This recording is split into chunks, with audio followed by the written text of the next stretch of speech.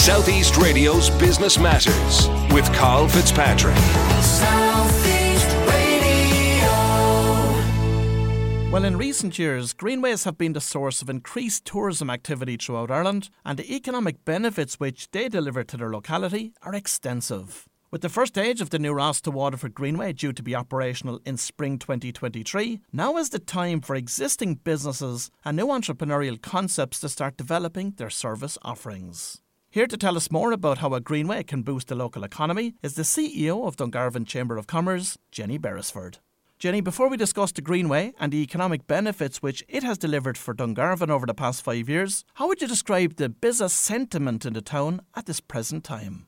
That's an interesting one, Carl, and I was speaking with a member yesterday saying that it's actually quite varied, and it's varied between sectors. Some sectors are booming and very optimistic, notwithstanding the facts of the cost of living and inflation, but they can totally see that they're in a secure industry and that business is growing. And then there's other industries or sectors that are really feeling the pinch and that are reviewing constantly their offering and also the potential for survival, essentially. So the next few months for them in particular will be very telling. Some, particularly hospitality, who would generate most of their business kind of from April to September, October, they might not have enough of lean put away and that they mightn't be able to survive the winter. So that's just going to be something that we're going to have to wait and see. And Jenny, what support and advice is Dungarvan Chamber of Commerce providing to its members at this difficult time? Sure, Carl. We always have our finger on the pulse and we would do regular surveys with our members. It might be text, it might be email, just to find out kind of the pulse of the people and what they're needing, what the challenges are, and equally where the opportunities are. It's important that we're always optimistic as well and that we're always looking for opportunities in addition to assessing all types of challenges. So types of supports that we're offering at the moment, we run a lot of ministerial meetings, and so we're connecting members in with decision makers in government because it's time that, or it's necessary for decision makers to hear exactly what's going on in businesses, in small to medium sized enterprises around Ireland, and through employers' eyes as well. We're really supporting people at the moment with sustainable energy and sustainable development goals as well. And we're trying to spoon feed members on how they can implement this into their business. Now, Jenny, the reason I've asked you to join us this morning is that sections of the new Ross to Waterford Greenway are expected to open next spring. So I would like to get an insight into the success that you've witnessed yourself in Dungarvan with the Greenway that opened 5 years ago there, and to discuss some of the economic benefits which you've seen in the local economy. So overall, how would you describe the success of the Greenway to date? Well, as one member described it very recently, is that it was like flicking a switch. And so the switch has never been turned off. It's been a complete game changer for us.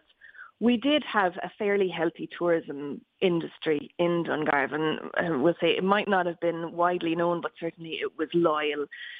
There has been hotels and campsites here for donkey's years. And so they were always there. And also we had a great food offering in place before the Greenway came. But the Greenway then, the opening of it, just kind of capitalised on all that was good around the area.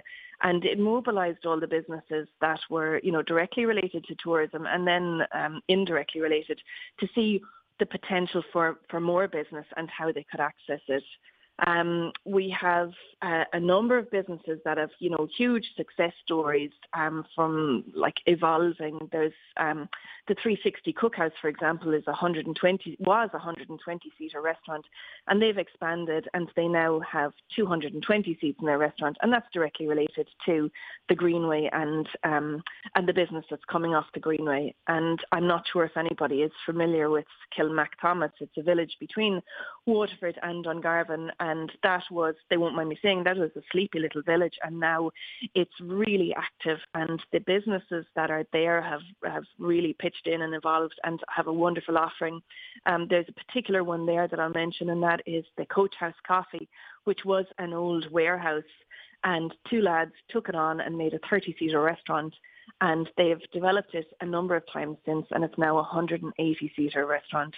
So there's huge opportunities that have come from the Greenway, and also there's been risk takers here and entrepreneurs who've ridden the wave and took the risk and benefited from it, thankfully. And Jenny, when people think about a greenway and they see the economic benefits that it brings to an area, I think they often limit those to bike hire and food and beverage offerings. But is it much wider than that?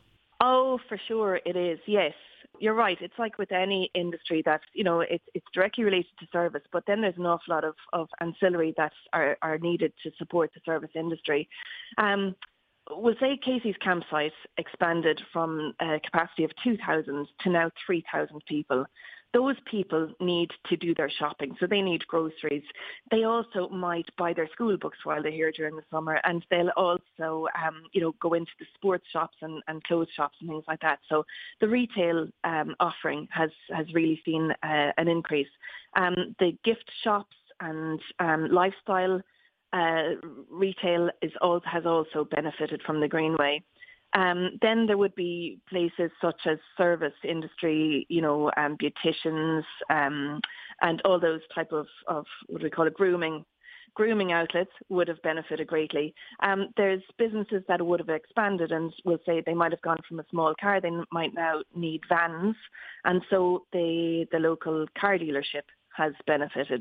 And then more of those businesses those vehicles need to be maintained, and therefore, there's more mechanics that are necessary. So, there's the spread of necessity from an increase in business in tourism has definitely filtered around the wider economy. And what's the length of the season? That's a really good question. And the Greenway could be as busy over Christmas as what it would be in July. So it's really fascinating to see.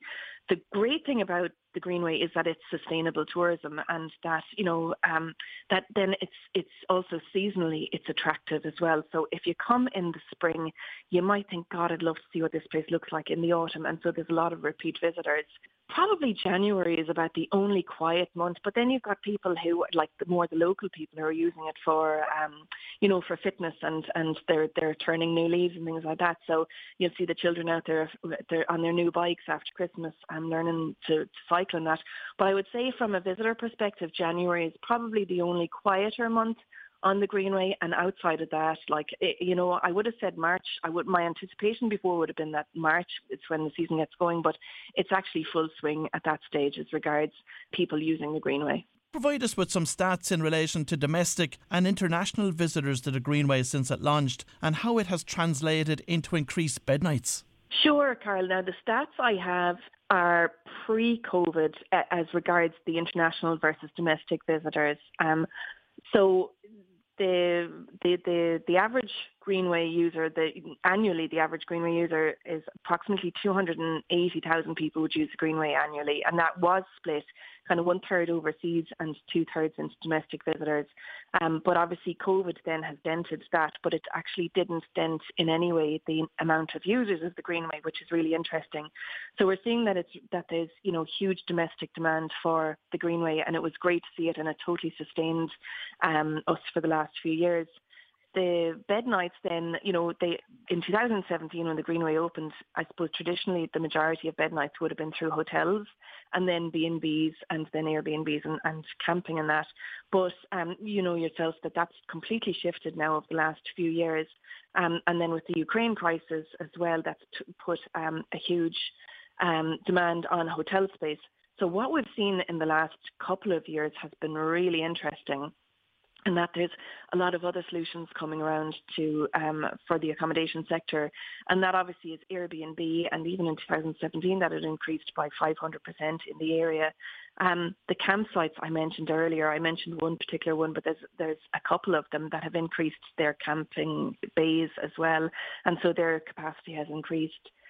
Waterford Council has built a Purpose Bay camper van area just about a 4-minute walk from Grattan Square in Dungarvan, and it's actually on the quayside or on the lookout, so it's fabulous there. So that's more capacity for people who are using alternative accommodation solutions. And we've seen the growth in glamping and ecopods, and there's at least 5 different venues that you can go to within a 10-minute drive from Dungarvan that you can access glamping and eco-pods. So it's been really good to see how people have evolved their offerings, and also the way that the market has changed as well, that it's not necessarily the traditional hotels and B&Bs that are the main point of contact. And Jenny, for those that come to Dungarvan to use the Greenway and stay there, how long is the average stay? In my ideal world, the average stay is 2 nights, but it could be people arriving kind of in the morning of day one and then departing the evening of day 2. But ideally, people should come for 2 nights and do the Greenway and then have, some leisure time as well on it. There's so much to see and do around the area, and there's so much supplementary to the Greenway that you don't want to shortchange yourself. And so, it's a lovely town to have a potter around. There's a phenomenal food offering here as well. It's part of Taste Waterford. We're the first dementia-friendly town in Ireland. We're one of 3 coach-friendly towns in Ireland. So it really has a lovely tourism element to it, but you don't feel like you're in a really tourism destination. Jenny, I have to say you're a great ambassador for the town, there's no doubt about that. Let's talk about the nighttime economy next. Yeah, that's been interesting, but I think COVID has actually had a huge impact on the nighttime economy as well. I can't leave out, we'll say, the outdoor al fresco dining out of the whole nighttime economy offering, I have to say, Carl, because one now kind of goes hand in hand with the other, particularly for the summer season. During COVID, there was, grants given through council from Fáilte Ireland for the upgrade of outdoor spaces and the provision of umbrellas and heaters and things like that. And it was the owner's cost to put out, particular tables, and it was through the council then they got planning permission to keep these there. But just prior to that, a culture had been building anyway in Dungarvan as regards outdoor dining. And for sure, apart from on a wet day, you would absolutely see people, even through the winter, sitting outside to have their coffee or their meals. It just became part of who we are. I've got promotional videos from a few years ago promoting this as well. So the concept wasn't foreign when COVID came, but just we were able to embrace it and really engage with it and develop it. And so there's places then like the Local, which is on the square. They're extraordinary food offering, and they've doubled their capacity by providing outdoor seating, which is heated, lit, it's beautiful. And so that's been a game changer for them. And there's been other areas as well that have more outdoor space that people can sit and enjoy. And it's actually totally developed then how our nighttime economy is going. So there's probably more restaurants than there are pubs in Dungarvan these days, but it's a really nice quality offering. And then a lot of places would serve food earlier in the evening, and then they would serve drinks later in the evening. So it's as I said, it's a real quality offering, and I mean that in the sincerest, classiest form. And Jenny, what about the tourism attractions? I'm thinking specifically in relation to water sports. How has that grown and evolved over the past 5 years? God, yeah, that's been massive. And this whole trend for outdoor swimming and people getting confident in the water like that has then developed their desire to be in the water, and hence kayaking and things like that have become really popular as well. We've got such a fantastic area for it, because between the quay and the beaches that are local, people can safely access the water and enjoy a fantastic and varied outdoor offering. There's also the Blackwater as well, which is the river that has various different water sport activities on it. But if you go out to Clonea in the summer, you can do all types of activities in the water out there. There's a company, Wave World, I think it's called, and they'll be able to help you.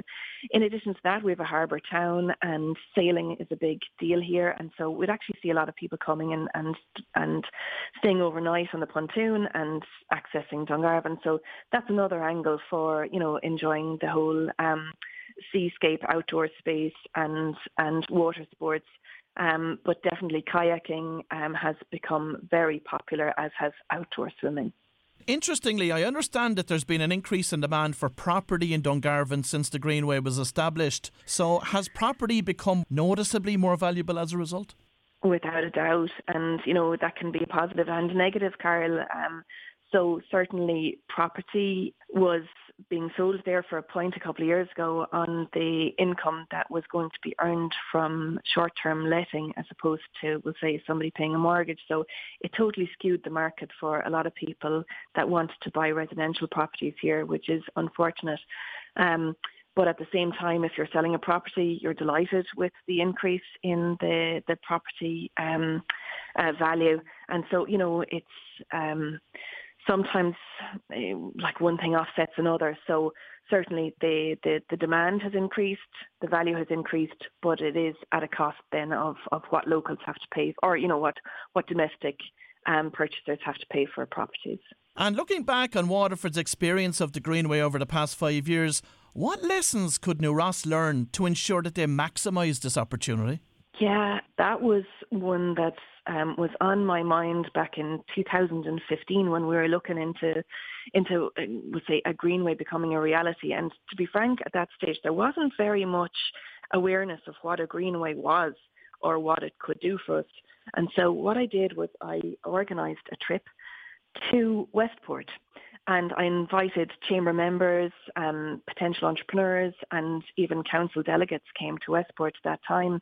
And it was to meet with the likes of the chamber there and with their tourism groups, with Tidy Towns, with their council, and to see the impacts of the Mayo Greenway. And also we went on a small bike trip on the Mayo Greenway and went around Westport for a while to see the impacts. So that was really profound. And I thought, right, there was only, maybe 20 or so on that trip. So what I needed to do then was I needed to bring Westport to Dungarvan to link people that couldn't make the trip to Westport and show them, really spoon feed them on what can happen and what will change and how we need to be ready. And it was that event that got the majority of people ready. There was over 100 people came to that, and it was hearing our colleagues in Westport saying what it did for them and the lessons that they wished that they knew in advance. And they did say at the time that once it's like flicking the switch, and once it goes on, it won't go off. So you don't have time to gather yourself after the switch goes on. You have to have all that done now, the preparatory work, the collaborations that you're going to do, the packaging that you might do with other businesses, the partnering. And so also I ran 2 events that 2015 about free money for your business. So that was where I got agencies to come and outline the supports or grants or resources that they would have to help support businesses who are either starting out or evolving, and that they would be ready for the Greenway. And then a year or two later, we went back to Westport to then, with the small bit of experience we had, to see our lessons and how we might optimise, on further advances that they had made. But I can't suggest enough that maybe research by doing a familiarisation trip to one of the Greenways, preferably a Waterford Greenway, and come and view it and have a look from the eyes of an entrepreneur, from somebody who can maximise or who can gain benefit, for their town or their village or their business or social enterprise. Preparation is really key here, and it's about understanding how a Greenway works and what people who use a Greenway want. Well, if you've just tuned in, that was Jenny Beresford, the CEO of Dungarvan Chamber of Commerce, and Jenny has certainly provided food for thought on how best to optimise the opportunity from the imminent arrival of the New Ross to Waterford Greenway. Southeast Radio's Business Matters with Carl Fitzpatrick. South